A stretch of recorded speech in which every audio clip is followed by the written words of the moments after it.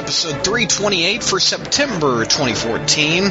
And if you're a fan of this podcast and the website, I'd appreciate your support. You can log on to the front page at SpidermanCrawlspace.com and look for a button on the right-hand side that says Support this site via PayPal, and you can ensure that more episodes come out and more updates happen to the front page. A couple of people have told me that they've set up recurring payments, and they've said that this website's worth at least one comic book a month. I have I have a couple people that set up a recurring payment of $3.99 each month. So if you'd like to do that, again, go to the front page of the SpidermanCrawlspace.com, look for the button that says Support this site via PayPal, and you can help us pay the bills and the bandwidth costs. All right, on with the show. Hey, Crawl Spacers, welcome to our Spider Satellite section with George. We've got a lot of books to review this month, George. What's this we shit? Like we were talking about, I had a lot to review last month with like the 100th anniversary of Spider-Man or whatever. This month we've got 11 books. I only have to review 3 of them. Yeah, we have 11 books. You have a lot. Let's go over the books we're going to talk about. We've got Superior. Well, actually, I'll read what I'm going to review, and you read what you're going to review. I've got the awful all-new Ultimates number 6 and 7, and the awesome Miles Morales Ultimate Spider-Man number 4. What do you got, sir? I have Superior Foes of Spider-Man 13, 14, and 15.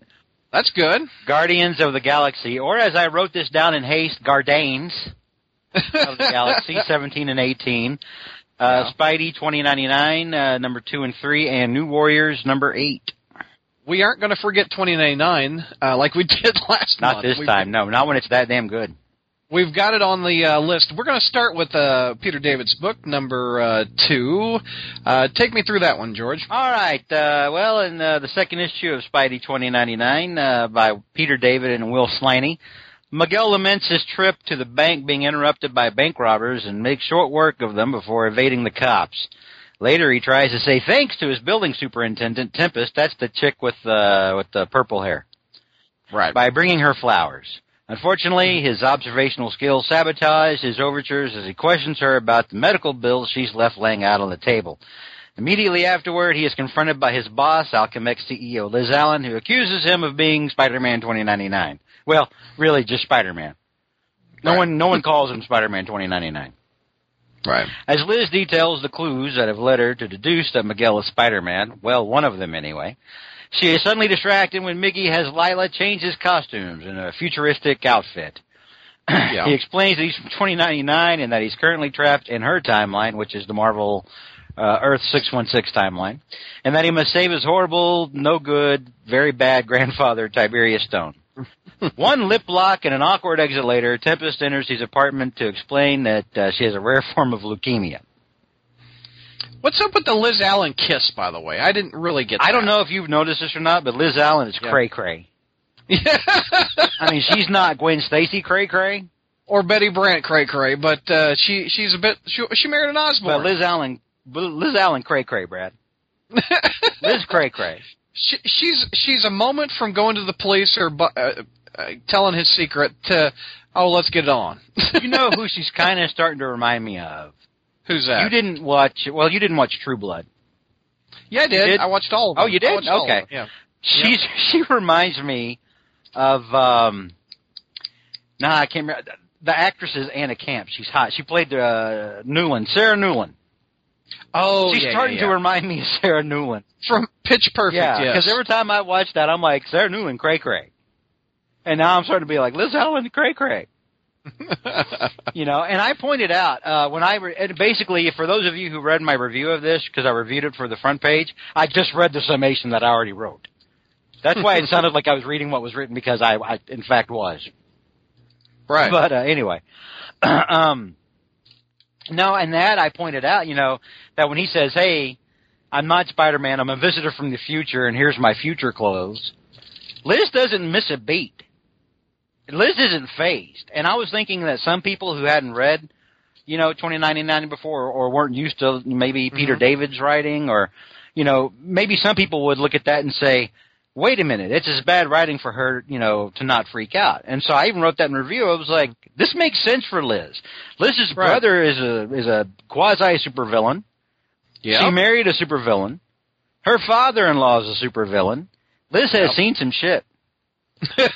Right? Maybe she's just happy to see a hero. That's why she's kissing him. She's probably just glad he's not goblin-related, I mean, she's like... That's true. Oh, thank you. True. No, time travel I can handle. Just tell me you don't have anything wearing, like anything green. Right. Because it's not easy. Right. What's some pros from the issue? What do you like? Everything.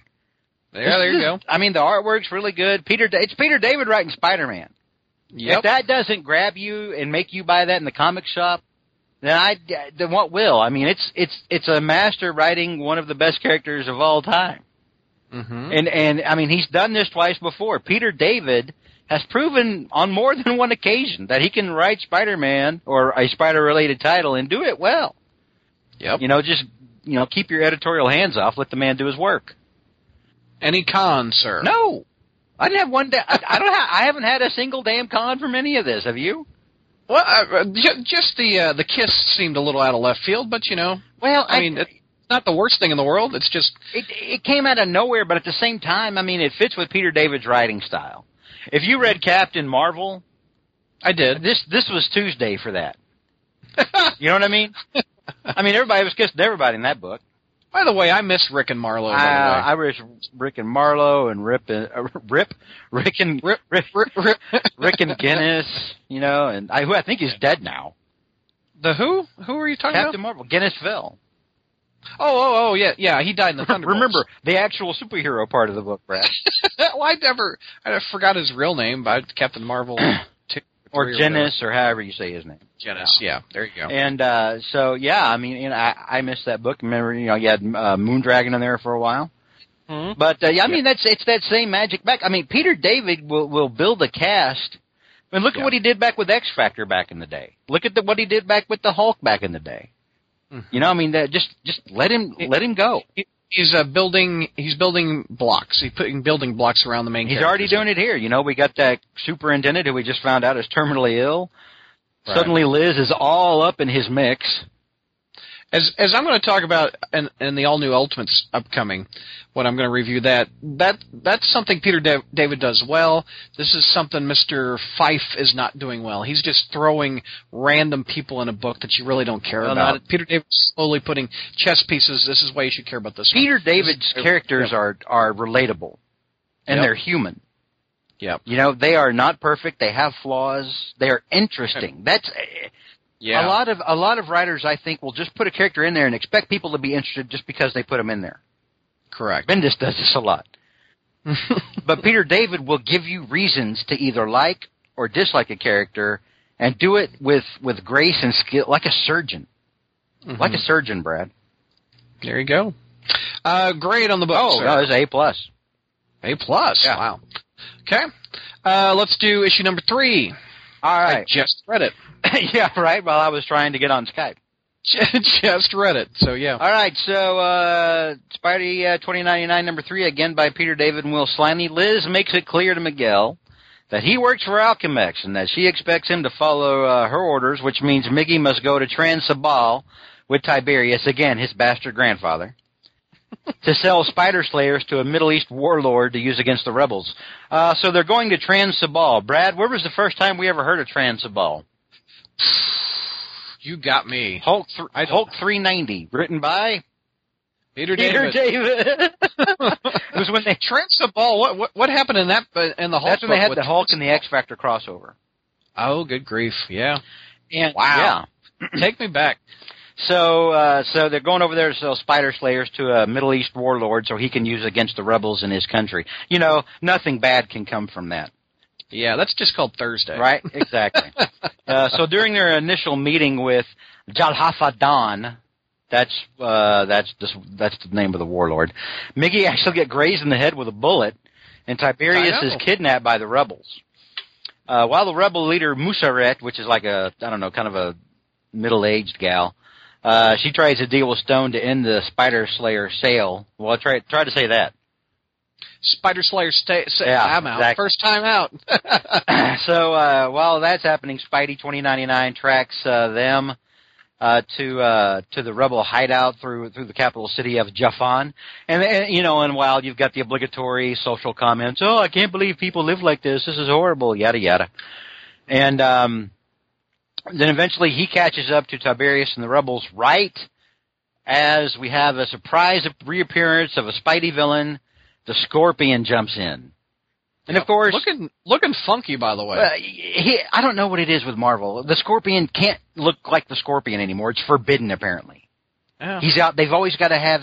I don't know. Is it a variant figure thing? Is it something? Sells action figures, I guess. It just doesn't look like Max. Is Dynamic Forces or somebody going to make a special variant Scorpion figure that'll cost $50? Is that why this was thrown in?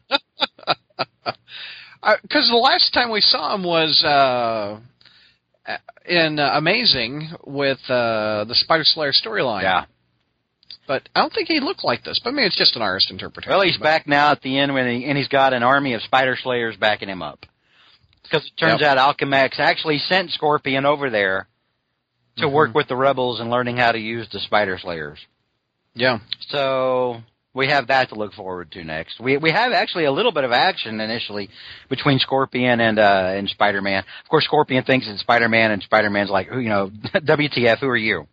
Because he has no frame of reference for the Scorpion. He's like, what? Yeah. So, but no, I give this one an A. This is another. Yeah. And I tell you, and I don't know how the sales have been on this book. The first one did really good. Like 100,000. Oh, did it? Yeah. And I hope but it had a bunch of variants with it, so it'll be interesting to see where issue number 2, what the retailers are doing with number 2 and number 3. I hope it keeps up because this is it's a great book. Exponentially better than anything happening in Amazing. I just like the one of my biggest pros out of the issue is the dialogue. One dialogue I just thought of with the issue number 2 that we didn't mention is I like the out of time references that Miggy's doing. Like, you want some water? Here's some Evian. What's Evian? Water has names in the past. What? When Liz asked him, that was a cute little line. At least tell me the Cubs win the World Series, and he's like, "What's the World Series? What's the World Series?" I just dialogue like that. I think is Liz awesome. is like, "Damn it." Peter David is well known for his humor, and it comes through. He's having fun writing this. You can tell. Oh you yeah, can tell he's having a blast writing this. Yep. So great book, highly recommended. Please don't let it get canceled. Lord God, there's no justice. If Amazing keeps going, yeah, but this gets canceled, that's it. I'm leaving the planet, dog.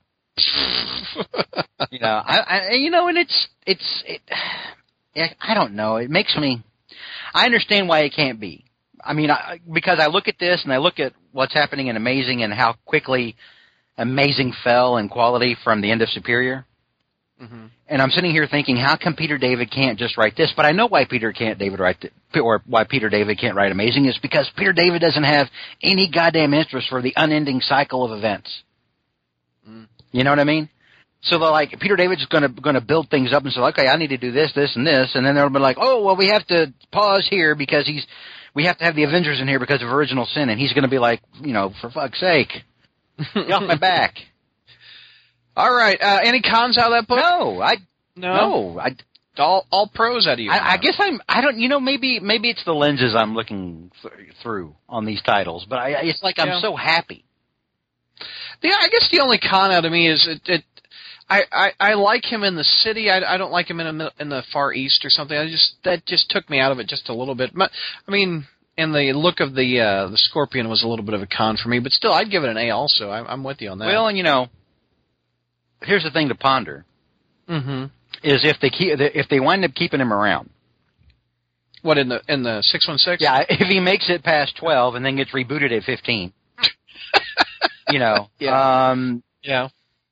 It's going to be redundant to have 2 Spider-Men in New York City. Yeah, I was thinking that too, yeah. And not that I think that would stop Marvel, because I don't think Marvel cares. But it may be, for other people who are actually reading and caring about the quality of the story, they're going to be like, well, that's weird. Just let it go. I mean, I just leave them there. It's fine. I don't know. The thing I like about it is it's a new take on this character that we read in the 90s. We're getting more. It's able to flesh him out more. Yeah. You know? Yeah. I think in ways that he couldn't, that maybe he even couldn't do back in the 90s.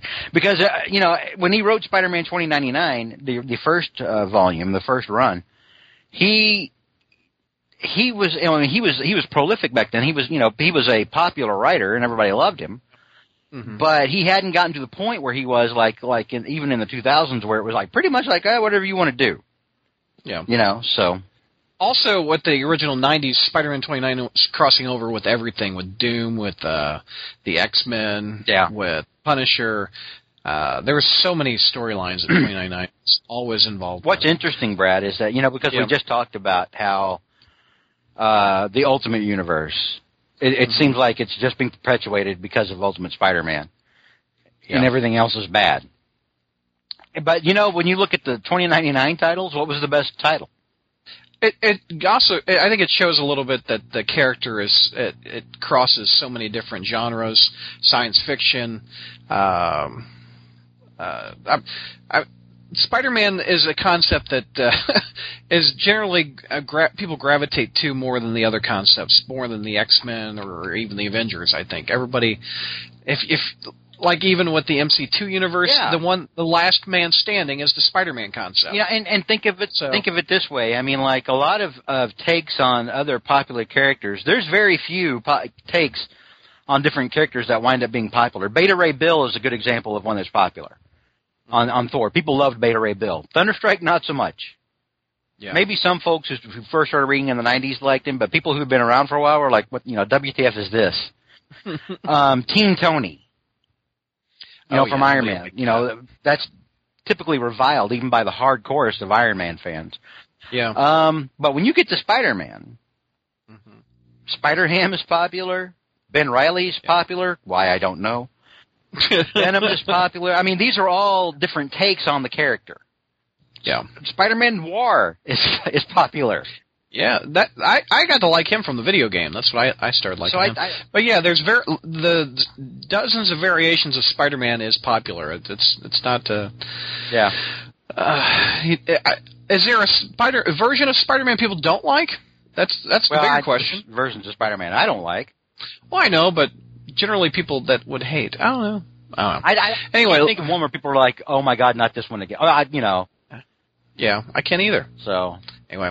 All right, my turn. Let's tackle, speaking of the Ultimate Universe, Miles Morales Ultimate Spider-Man #4, written by Brian Michael Bendis, art by David Marquez. Basically, the story opens up with Katie Bishop. She's upset that Miles told her that he's Spider-Man. She ran away in the last issue. Now she runs back to her house, and she runs into her bedroom, and her sister Misha asks what's wrong with her, and within an hour or so of running away from Miles Morales, Katie Bishop tells her sister that Miles is Spider-Man.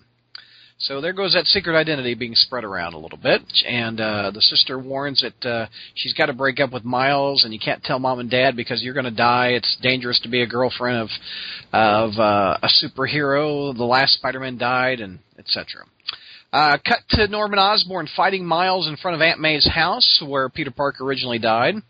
Norman asks if Miles is here to devote himself to Norman or Parker because, I guess he said, quote, he helped birth them into the world. And Miles basically says, up yours, Daddy. And Miles gives Norman some new tricks in the fight, like a sting on the back of the neck. And he also breaks out his invisibility factor, and Norman's like, the other one didn't have that. That's different. So the news crews pick it up. We've got a helicopter overhead. We've got several reporters on the ground broadcasting this fight across the Ultimate Universe. Aunt May's watching on television, along with Gwen and Mary Jane and Jameson, etc. And Norman finally is able to take Miles out by with the flames.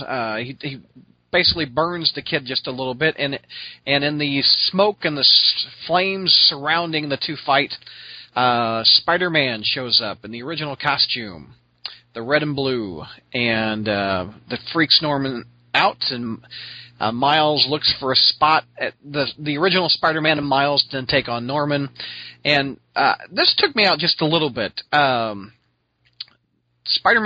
original Spider-Man webs him up, and Miles looks for a spot on Norman's ankle, And I guess this is where some regular skin is or something, because his skin is Hulk-like, as we've complained in the past. It's very green, but Miles spots a spot, and he stings him. And the original Spider-Man goes, "What'd you do that for?" And Miles is like, wait for it. And then, boom, it's like a venom blast or something, and it drains Norman of all of his powers. And he gets electrocuted, and then he looks spent, and he flies off into the clouds, and the police then land on the ground and tell both Spider-Men to raise their hands, they're under arrest, and Aunt May is watching this on television. She's convinced that the one in the red and blue suit is Peter, and he's back for good, and Gwen doesn't believe it. That's how this issue ends. Some pros. I thought it was a great fight. Bendis, I like his dialogue between Miles and Norman. Also, I liked the dialogue of the alleged red and blue Spider-Man back, and that how he showed up out of nowhere. I also liked the drama of his supporting cast watching the fight. You can really feel for Aunt May that her kid is back. The art and the dialogue were another pro. I like both of those. The cons. I got no clue where Miles. I didn't really understand the concept of Miles was looking for a part on Norman that I guess was where he could get electrocuted or get the venom blast. I just really didn't understand that. I thought his whole body was a big green Hulk. So anyway, that was just my only minor quip with it. Grade A- on that one. Miles Morales, The Ultimate Spider-Man is still a great book. If you like the character, it's as good as it's ever been. All right, George, what do you got, sir? I guess I can go ahead and, what do you want me to go? I mean, do you want everything else I have as multi-part except for New Warriors?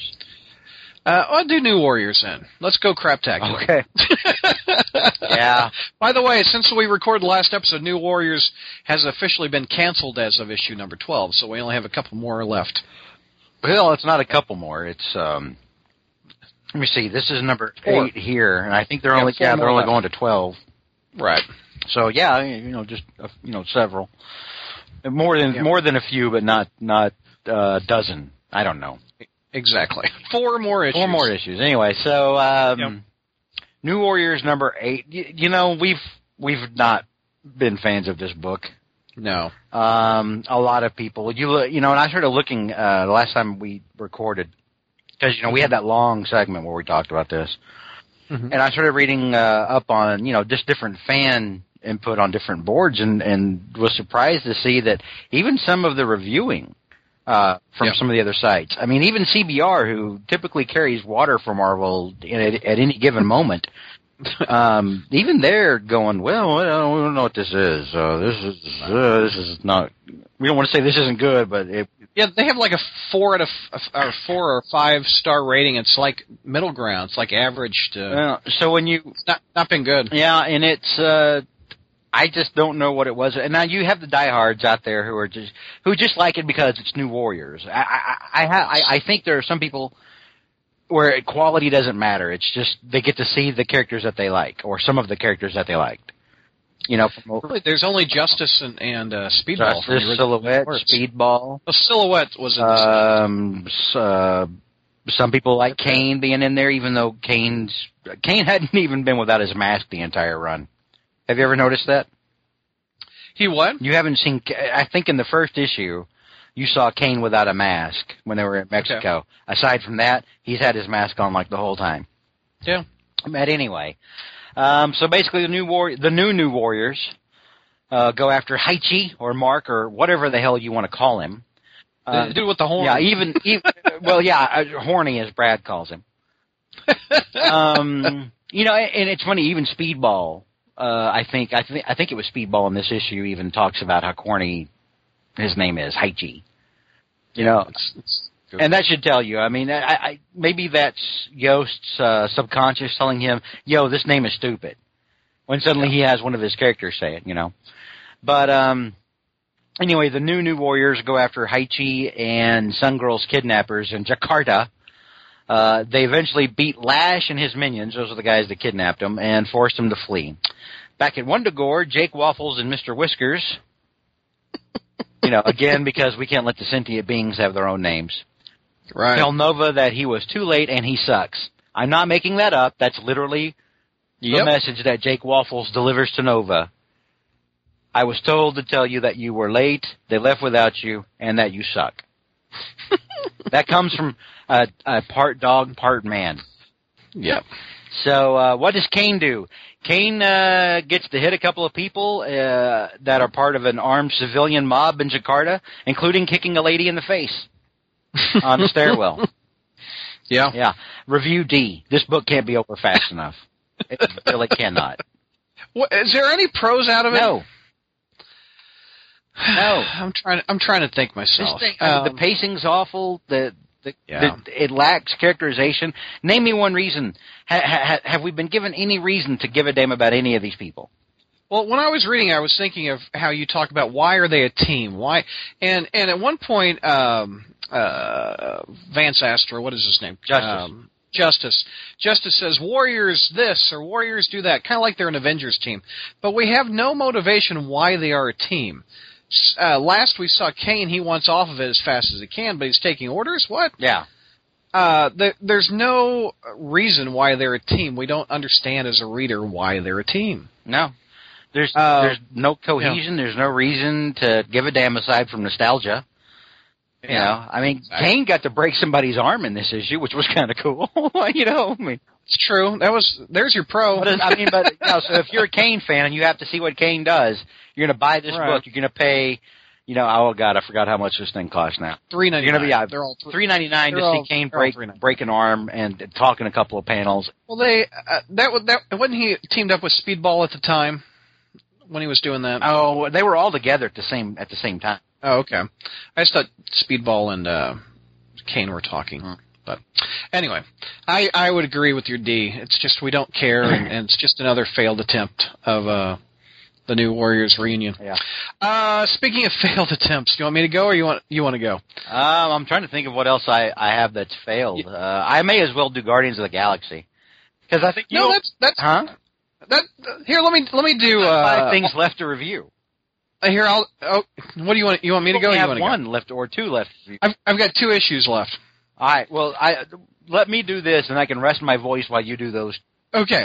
Go ahead. You got Guardians, which isn't that bad a book. No. But there's no relation to Spider-Man in it. Yeah, and I've been critical of the Guardians run. Yeah. I just don't like. I haven't liked anything Bendis has done on it. I enjoyed 17 and 18. 17 was written by Bendis. It had art by Nick Bradshaw and Michael Oeming. And number 18 was Bendis and Ed McGuinness. Yeah, and, both the stories are good. They wind up being good Guardians of the Galaxy stories, and they make more sense than the book has in a while. They have very little to do with Venom. Yeah, Venom made like 2 pages worth of appearances. Yeah. In the shadows at that. So in Guardians 17, Carol, and for people who aren't familiar with the fact that when it comes to Ms. Marvel or whatever she calls herself now, Captain Marvel, I don't know what her new name is. Isn't there a new Ms. Marvel now and she's like some kid? I think she's Captain Marvel now. Okay, well I call her Carol. Okay. That's what I call her because I have a deep personal connection with Carol. Okay. Which, by the way, there's a lot of sites saying right now that there's rumors that they're going to have new folks popping up in this and that Carol might be one of them. And Avengers 2. Katie Sackhoff, please. The internet says so. I would not be hurt by that. No one would. So anyway, Carol helps Star-Lord escape Spartex. That's the planet where his father's emperor, and begin to gather the rest of the Guardians. Remember, they've been spread out because they wound up getting captured and then given to different Marvel. We're getting the band back. Yeah, together. We're getting the band back together. Mm-hmm. So. Back on the Badoon homeworld, Gamora and Angela have basically, I guess, conquered it. I don't know. You see all these dead things, and then, they're talking to Star-Lord via deep space communications, and Gamora's talking about how bored they're getting while Angela's gutting somebody. Right. Again, Angela, why is she here? She's another thing where, well, we'll get to that in a minute. Anyway, so they're on the Badoon homeworld. Star-Lord and Carol swing by to pick them up. Then the Kree return Rocket Raccoon over to Star-Lord and tell them where Groot is on a planet called Rigel 8, so they go to get what's left of Groot so he can heal back up. And then, almost like an afterthought, they're like, oh, wasn't there somebody else? Are we forgetting someone? Oh, that guy. That new guy, Flash. Yeah, whatever happened to him? Oh yeah, I left him on that place. Tony and Cap are going to be upset. So they go back to nowhere, and which is a giant dead celestial head, the severed celestial head. That's a space station. Yeah. Which, by the way, I loved that was in the movie. I did too. I thought that was cool. God, I loved that. And there was a celestial in the movie too, wasn't there? Yes, blasting. Yeah, we actually got to see a celestial, dude. I got giggly. That was kick-ass. That whole movie was just chock full of so much goodness. You wound up loving it, didn't you? I didn't love it as much as you did, but I liked it a lot. I should have known that. I should have known that would be the right. No. If you probably are an A+ on it, aren't you? Oh, I'm in whatever's above A+. I'm probably an A- or B+ on it. Yeah, I don't get it. But I loved Amazing Spider-Man 2, and you did not. So we have different tastes. Yes, I think that's a good way to say. But no, I enjoyed the movie a lot. It's not my favorite Marvel movie by far, but I enjoyed what it is. Did you enjoy the cameo at the end? Oh, yes, I did.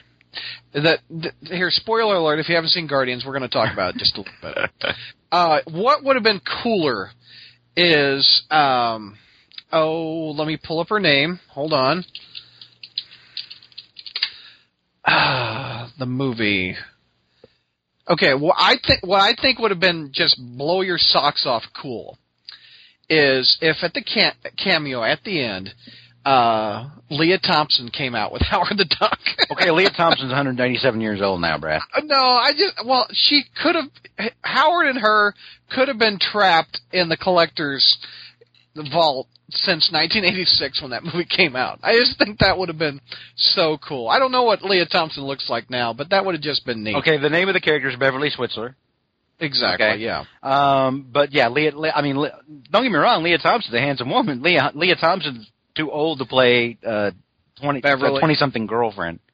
Well, I just think it would have been a nice homage to the original Howard the Duck movie. Like, yeah, that one's part of the Marvel universe. Mm. I just think that would have been cool. I was just shocked. I wasn't expecting Howard the Duck to be there. I steered clear of spoilers. I was spoiled by on this movie. I didn't know a damn thing going into it other than the first two trailers. I didn't watch any of the clips. I didn't read anything about this damn thing. And when I saw that, my jaw dropped. I was like, what am I even seeing? It's Howard the damn Duck, son. And then I was like, there's nothing Marvel is scared to do. I was like, Marvel just doesn't give an F. It's like, and we've pointed this out before. We have DC like, well, I don't know about a Wonder Woman movie, and then Marvel's like, we got a raccoon with a gun. That just did nothing but underscore that point more. So you wouldn't have liked to see Leah Thompson in it? No. I think that would have been... I mean, I like Leah Thompson. I don't want to see her as Beverly Switzler. I just think it would have been...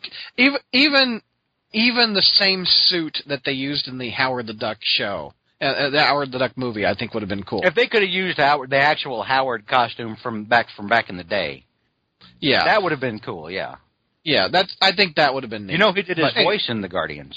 Seth. Yeah, Seth Green. Yeah. Anyway, back to Venom. Let's sum it up. Meanwhile, back to Spider. Meanwhile, back to satellites. Back to Spider satellites, which the Guardians of the Galaxy crawl space. Getting back to Guardians of the Galaxy, which has nothing to do with Venom. That's my role as a host. Get it back on track, please. Yeah. Okay. So they go to look for Venom back on Nowhere, and they can't find him, and they're like, "Well, we hate to leave a guy behind, but onward." And you kind of see Venom for like a couple of panels, and he's off in the shadows, and it looks like he's kind of got some squirrel things happening. He ate a squirrel with the costume, and then that's it. That's all you see of Venom and Guardians. So what did Venom do? Because you always have me break it down. Break it down. What did Venom do? Why? If you're only buying the book because of Venom. Venom is in 2 panels hiding in the shadows. That's it. Wait a minute. He's on the cover. He's got a big face on the cover. Oh yeah, they'll put him on the cover. They'll put him on the cover and try to get your money. Yeah. And then they'll count on you to do it the next month too, when he's not even in it on one page. Right. They don't care. Here's the thing, and number 18, just to summarize it, number 18, Gamora has a sit-down talk with Star-Lord about what happened between him, Nova, and Thanos in the Cancerverse, which was at the end of the second Annihilation? Yes. I think. Well, or was it at the end of the Thanos imperative? Or was it War of Kings? I've lost track of all the... it's confusing where Nova died, or Nova allegedly died. Right. Or maybe it was at the end of the Guardians of the Galaxy original series. Yeah, a minute. I'm confused. Anyway, we're getting back to that mystery. And so this was the first of a two-parter. He's like, well, and so to find out what happens next, you have to wait next month. You know, and you're like, oh, wow, okay, so we have potentially now another issue where Venom probably won't. Yeah, I don't think Venom's going to be on the next one. Won't show up. Now, I gave both of these B+ because they were actually good Guardians of the Galaxy books. And for once, I wasn't disappointed by Bendis. I was like, okay, no, these were good. You know, this has a little more focus to it, and this is good. Venom is absolutely extraneous to these titles. Well, it sounds like they put him on the team in anticipation of the symbiote story. That's the only reason they put him on the team was because Bendis wanted to do a Planet of the Symbiotes thing. And I'm like, well, why not? You got to do this original Sin thing first, though. Why put Flash onto the team? Why not just have Flash wind up there somehow, or wind up with you guys right before it happens? Don't bring him onto the team and make people think he's going to be part of the... He's not part of the team. He hasn't done jack shit with the team. He went and bought guns in NRA world. That's literally all that's happened. The only people he's interacted with has been like Drax and I think like Star-Lord and Rocket for the... Yeah. Real quick, Guardians tangent. Are you picking up the Rocket Raccoon? The Racket, that's a spinoff. The Rocket Raccoon. The Rocket Raccoon ongoing. No, isn't that Bendis too? No, that's Scotty Young, and it's really good. No, I haven't. I've really stayed away from anything ancillary. I didn't pick up the Star-Lord ongoing, but I kind of, after seeing the movie, I kind of wish I did. But I'm not going to get another Chris Pratt. Another book. Chris Pratt. He's something. I tell you, he was funny. Oh man, he was really good. The humor and the music made that movie for me, and I think a lot of people. So and Drax, my God, Dave Bautista did such a good job. Yeah, they all did. Really but I tell you what, no, I knew that this was going to be the case going in, but I didn't realize to the extent that Zoe Saldana. Yeah. Oh, son. Hailing frequencies open for her. Oh. On screen. There you go. All right, let me interview some. Let me talk about some crap. I'm not going to interview some crap. I'm going to talk about some crap. All New Ultimates number 6 and 7 rumored to be canceled at issue 12. That hasn't been confirmed, like New Warriors and Superior Foes, unfortunately. All New Ultimates written by Michael Feifey, art by Amilcar Pena. Basically, the story: Bombshell still pissed. So she's burning down the house, like the 80s song, that Cloak and Dagger, that's Cloak and Dagger's church she's burning down. She's upset over the death of her boyfriend, Poe. I don't think we know much about Poe. I don't remember him in the Ultimate book, but we should really care because Bombshell is burning down the house. Inside the church, there are dozens of characters that we don't care about that are dying in the fire. I don't care about that. There's the Serpent Scroll drug dealers. And then there's the Scourge, who's a vigilante. He's trying to help knock him out, too. Scourge rushes into the church and starts blowing away the plot holes and the characters we don't care about. Miles is dodging fire. He's on fire this month. He's got the goblins after him, and then Bombshell's bringing a church down on top of him this month. And Miles takes on the Ultimate Crossbones, which is a Captain America villain. Miles has some okay quips, but isn't able to stop Crossbones, and then Crossbones gets Miles by the throat and is going in for the last kill, and then the Scourge stabs him in the chest, and Crossbones is bleeding in the sewer, which is underneath the church where the fight was happening. As a thank you, Miles webs up the Scourge for saving his life, and Crossbones escapes bleeding into the sewer. Cloak decides he wants some bad heartburn, so he opens up his cloak and he takes in all the fire from the church, which diminishes the burning of the church if you take a whole bunch of heartburn. The all new Ultimates leave the church and they leave it for the firefighters to bring the water on and take it out. And Bombshell reveals that she's upset that she never told Poe that she loved him. Okay. Pros. Miles felt a little bit more Miles-ish in this issue. He had some good quips with Crossbones. That is it for my pros. Cons. Too many characters. This has been my biggest complaint. Like we were talking about with 2099, Peter David puts chess pieces on the boards, but you understand what the chess pieces are. You know a little bit about them. With this, it's like the guy just dumped a whole box of Cheerios on the chessboard. There's so many people in this book that we don't care about, that they're getting off left and right. I'm very confused who they are, and I'm happy when half the cast is dying. Who is Poe? Why do we care that he's dead? There's no emotional investment in him. For the reader, we're told that we're supposed to care about him because Bombshell's ticked. I don't give a shit. Anyway, wow. D out of me. This is slightly better than issue 7. All New Ultimate 7. Michael Fiffey is still writing it. Art by a person I've never heard of, and this is a hell of a name that I'm going to fumble, so I apologize. Giannis Milo Nagagimas. Milo no Giannis. There you go. That's about as good as I can do. The story, the Ultimates, they decide to head back to the sewer to look for the Crossbones. And then they run into Vermin, because he likes to be in the sewer, but this Vermin in the Ultimate Universe, kind of like the Goblin, looks like the Hulk. So Vermin is not a rat-looking dude in the sewer. He's a big old bulky dude. We then have name tags next to every single character appearing in this book. This is Miles Morales. This is not Shadowcat, Kitty Pryde. This is the cops. This is Vermin. This is there literally is got to be a dozen little my name is little icons next to all these characters, because evidently the writers realize that we can't keep track, so we need a flow chart. You know, it's like those Avengers books now. Yes, they have talk them too. Full of people now. Yeah. That you have to have that on the page, and you're like, who the hell is that guy? Exactly. How am I supposed to know who this guy is? Yeah, back in the day, you just could recognize them. Right. Anyway, all the characters and all the detectives have name tags, and we cut to the detectives, who are 3 people that I really have no clue who they are. We don't have any background to them. They're just kind of investigating the Serpent group.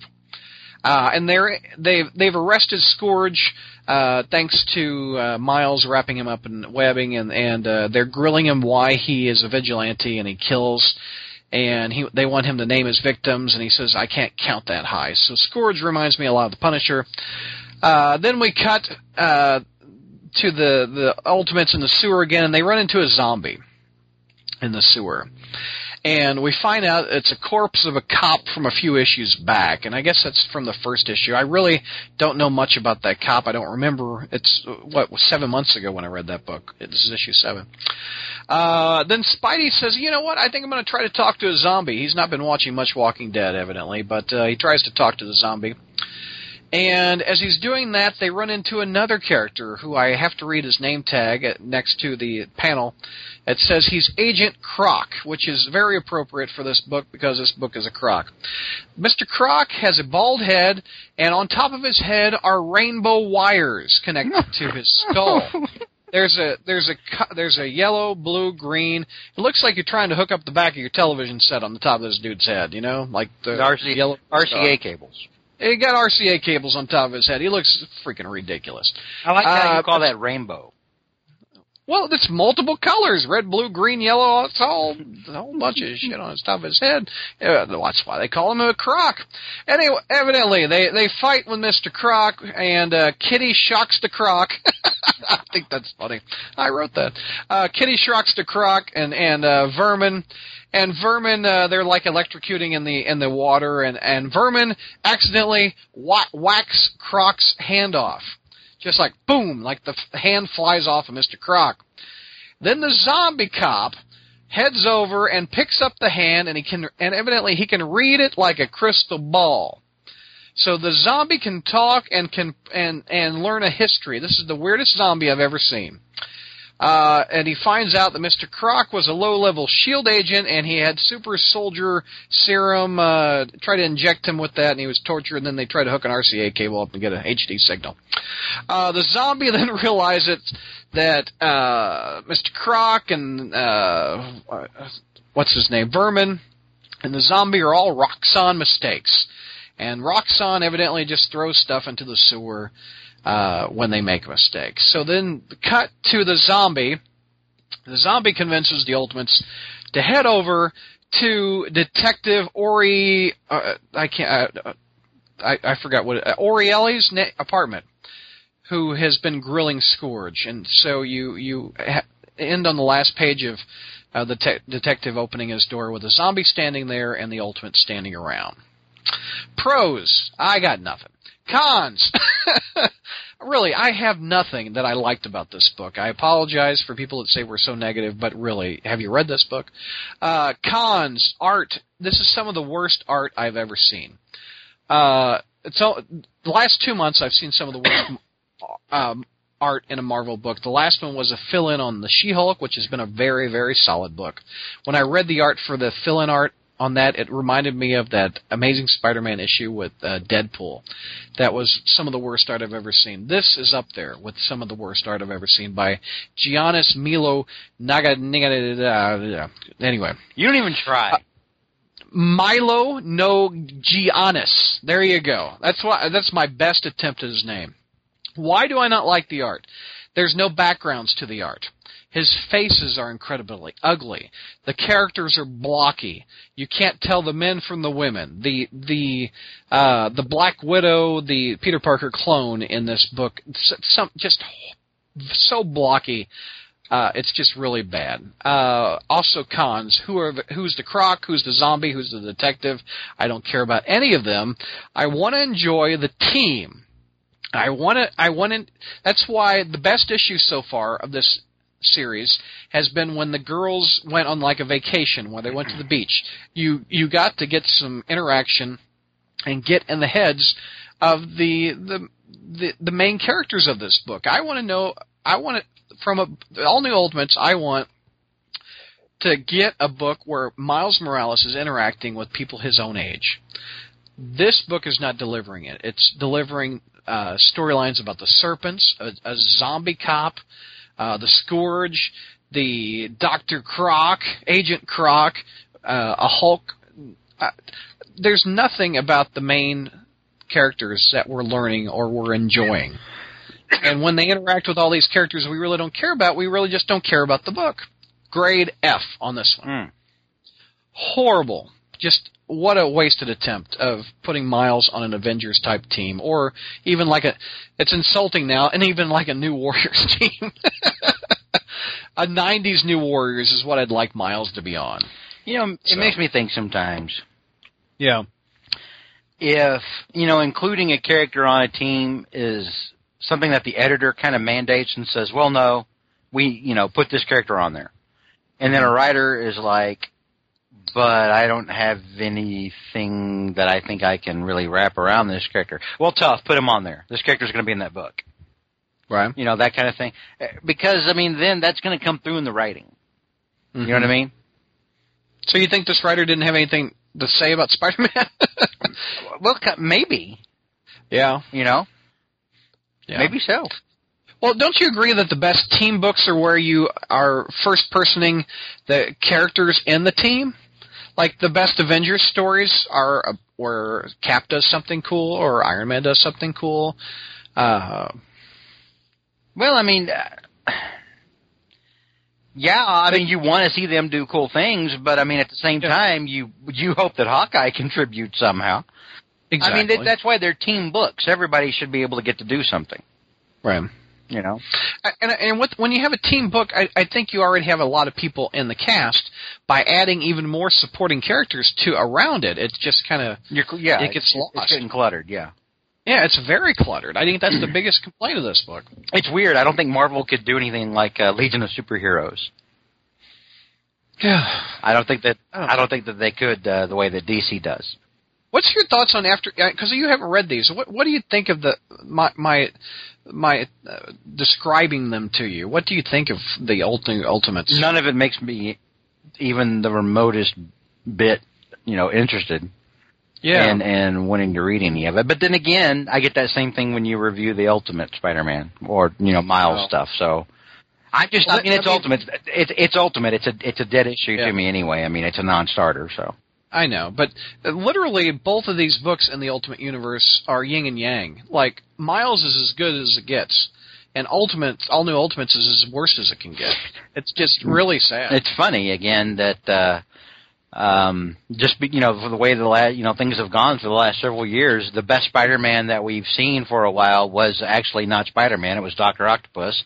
And over in the Ultimate Universe, it turns out that the Spider-Man that everybody likes now is not Peter Parker.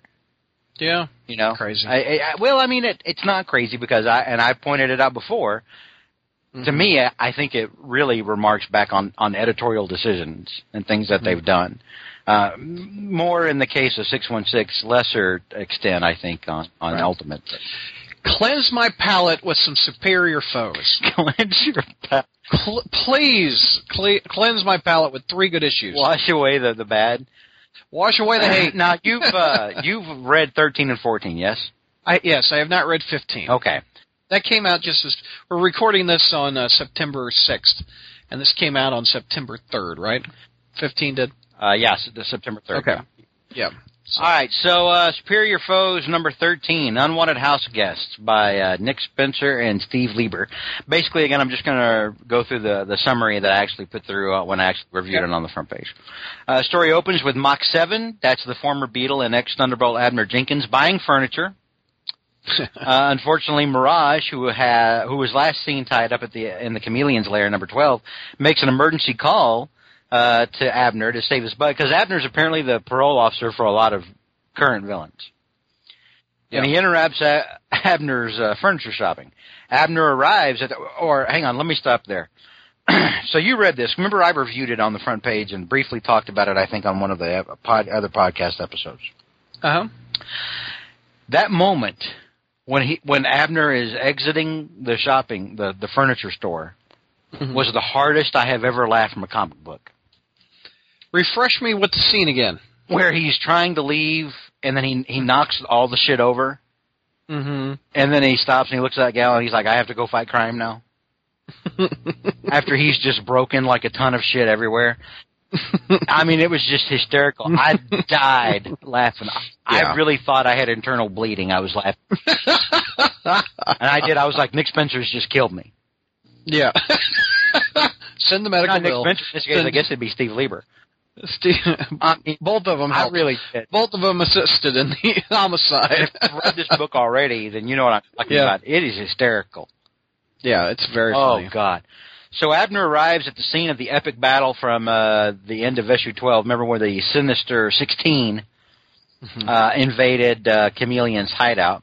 But before Abner can get any more answers from Mirage, he's kidnapped, or Mirage is kidnapped by a chameleon wearing rubber gloves, who pulls him into an ambulance and telling Mirage he's about to feel a slight pressure. It was a very, very funny couple of panels. And you almost feel sorry for Mirage. Oh yeah, dude. Because Mirage is just in a bad place. He's Come a chameleon. Chameleon's about to turn him into a meat puppet. Call me Jim Henson because you're about to be my Muppet. Mirage is about to know how Kermit the Frog feels every day. Oh man! So down in the sewers, hysterical. It's a shame this book is canceled. I know it really is, and I'm hoping that Nick Spencer and Steve Lieber get to do something else. I don't want them. I don't want them wasted on DC. With one of these 52 things. Just let them have something else at Marvel because they are gold. Gold. I don't buy a lot of indie stuff at all now. I just don't. Because I don't read a lot of stuff anymore, period. But I would do something. If they wanted to do something for Image or some kind of indie title, I would pick it up. Yep, they sold you on it. Yeah, I'm there. I'm there, dog. And what's funny was I wasn't even reading this, remember? You're right. I convinced you. I'm like, George, this stuff is gold. You got to pick it up. I wasn't reading this, and when we were talking about it on the earlier satellite episodes, I was like, all right, I'll give it a go, and I'm glad I did. It was just, it's for the while before Spidey 2099 came out, we always said, month after month, this is the best book, the best Spider title coming out of Marvel, right? Yeah. Anyway, back to the issue. Down in the sewers, Boomerang regroups with Overdrive and the Beetle. Fred walks, and again, Fred is what I call the Beetle because that's his name. It's just funner to call him Fred. Fred walks in on a conversation between Beetle and Overdrive, in which we learned that while they were searching for their double-crossing boss, the two engaged in a little knocking of the boots. Yeah. A little hanky-panky. Oh. Get it. Dipping your pen in the company ink. There you go. You know? What's a Beetle innuendo? Flapping your wings? I guess. I don't know. I've never thought about that, and I'm proud of it. But we also learned that Overdrive is apparently an early finisher, so to speak, if you get me. Yes. Gets a little too excited, maybe. He only gets to first. Yeah. Didn't get into second gear, yeah. So when Hammerhead and his mafia gang arrive at Shocker's apartment, we find out that Silvermane's head isn't really all that thrilled with the prospect of being returned to back to his former gang, you know? Yeah. He's living the good life. He was enjoying pizza or lasagna night, you know? He likes watching his stories on the TV. He's like a regular old person. Hell, I'm like that now. I like just being at home and sitting and watching my TV show, you know, watching my stories. Yeah. Right. You know, and just kicking back with a sandwich or something. I'm good. Mm-hmm. Yeah. You know. So he's really just fine, you know, so long as he's got somewhere that's got great cable and somewhere where he can watch Bones. And I'm like, dude, I'm right there with you. I love Bones. Bones is a hip show. Yeah. You know, and it's got that Emily DeShaniel on there. Oh. Yep. Woof. Have not seen it, but I know what you're talking Bones about. is awesome, Brad. You should watch Bones. Yep. I'm serious. Dude, I got so many shows. I got so many shows and Bones ain't one. I got 99 shows and Bones ain't one. We're in a great time now for TV. Oh, dude. You know what I'm getting through that's been on my DVR since May is all 12 episodes of 24. Oh, yeah? The most recent 24. That's the show I'm getting through at the moment. Loving it. I love 24, but I don't know. I kind of gave up on it. I've been there since day one. I don't know. I can't remember exactly when it was. But there was a point where I was finally like, I don't know if I can do this anymore. But those first, 5 seasons were really strong. Yeah. Anyway. Meanwhile, back at Silvermane. So as Hammerhead and his goons open fire on Shocker's apartment, I almost said headquarters or lair, but really it's just an apartment. Just a Shocker. A rent-controlled apartment, yeah. Silvermane convinces Shocker to get the two of them out of harm's way, so Shocker uses his vibro gauntlets to actually propel the two of them out of the apartment using shock waves. Yeah. And to escape a very sad yet determined Hammerhead. Shocker and Silvermane wind up at a safe house, which turns out to be the very safe house that Fred and the rest of the Sinister Several have arrived at, and that is where the issue ends, and it is an A+. The issue did something I never thought was possible. What? It gave a history to Overdrive, and I'm like, well, humanization of Overdrive is okay. That's 14. Oh, sorry. I'm jumping. You're really getting ahead of it. I apologize, but I enjoyed. Amazing Spider-Man didn't give us an origin of Overdrive. No one wanted one. I know they didn't. He's a lame villain. I know. There's a reason he's with the Sinister Several. I know. It's just, I'll be damned. All right, so let's just go ahead and get into it. Number 14 then. Yeah. Another month, another chapter in the lives of the Sinister Several. So they're all back at the safe house, and you have Shocker and Silvermane's head hiding in the shower. Yeah. Behind the shower curtain.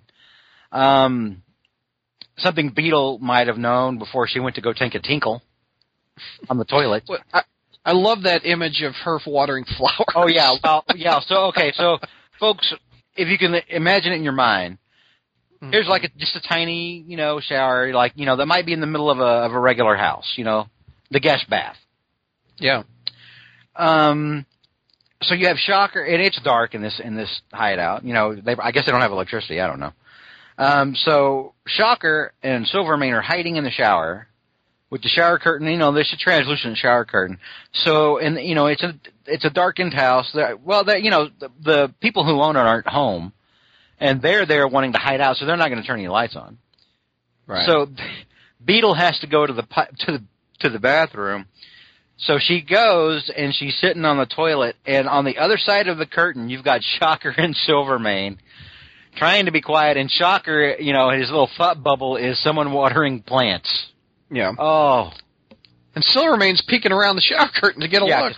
Silvermane's a dirty old man. Yeah. So Fred asks Overdrive for an explanation about the Ninja School Bus from, half a year ago.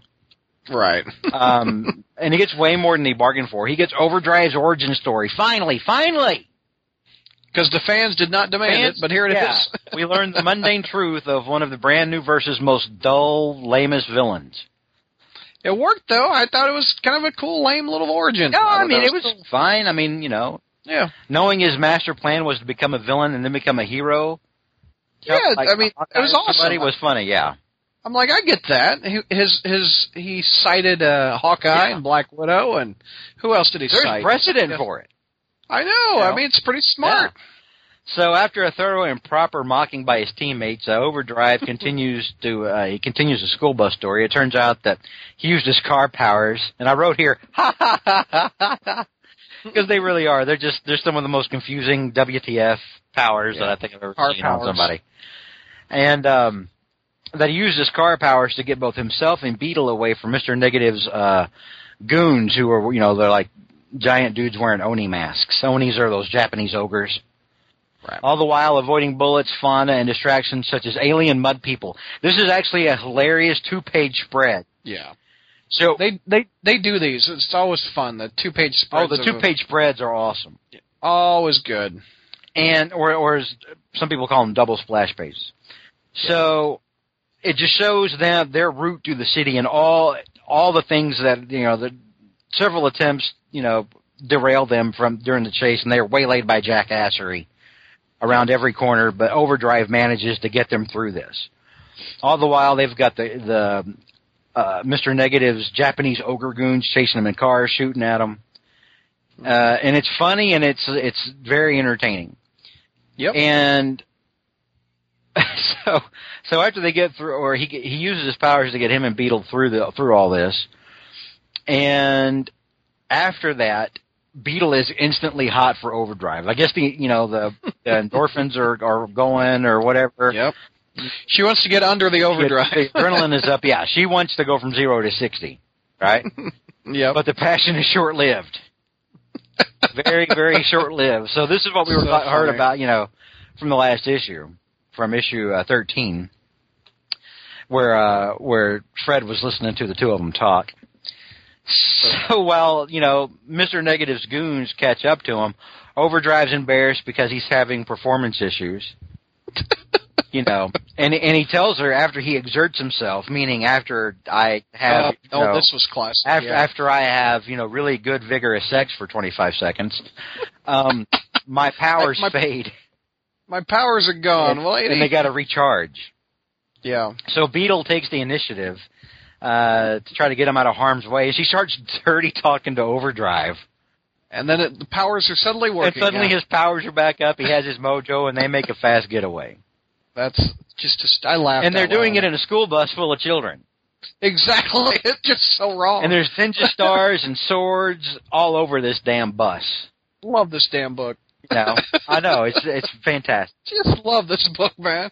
And all of this is met with howls of laughter from Speed Demon and Fred. Yeah. Now, the one thing that didn't work for me in this book, Oh, you got a negative? I do have a negative, and it dropped the grade. Was Speed Demon's story about what happened with the dog. Mm-hmm. Basically, he saw that there was a $100 reward for the dog, and if you remember, he basically stole a dog from a kid early in the series.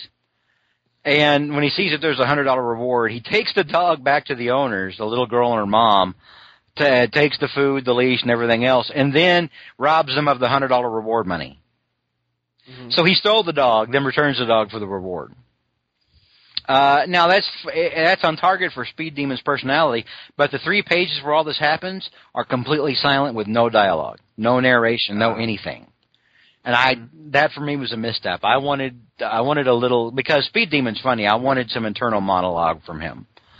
And that made me raise an eyebrow and go, almost like it was a little rushed, to try to finish the issue.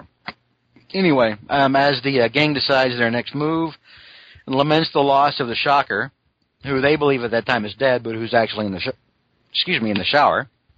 Mm-hmm. Shower makes his move on his former teammates and blasts them. Shocker. Yeah. You just said shower. Shower makes his move. Did I say shower? You said the shower makes his move in the shower. There you go. And blasts them and momentarily knocks them out and proclaims, holding the head of Silvermane, that he is their new boss. And I gave this one a B. I gave this one a B because for me the Speed Demon thing didn't really mesh this time around, and it's still a good book, but those 3 pages kind of detracted from the rest of what was going on. That's the lowest grade. I think you've given everything an A so far. Yeah. And well, except for the fill-in issues, yeah. Oh, I forgot about those. Yeah, those fill-ins were just a shame.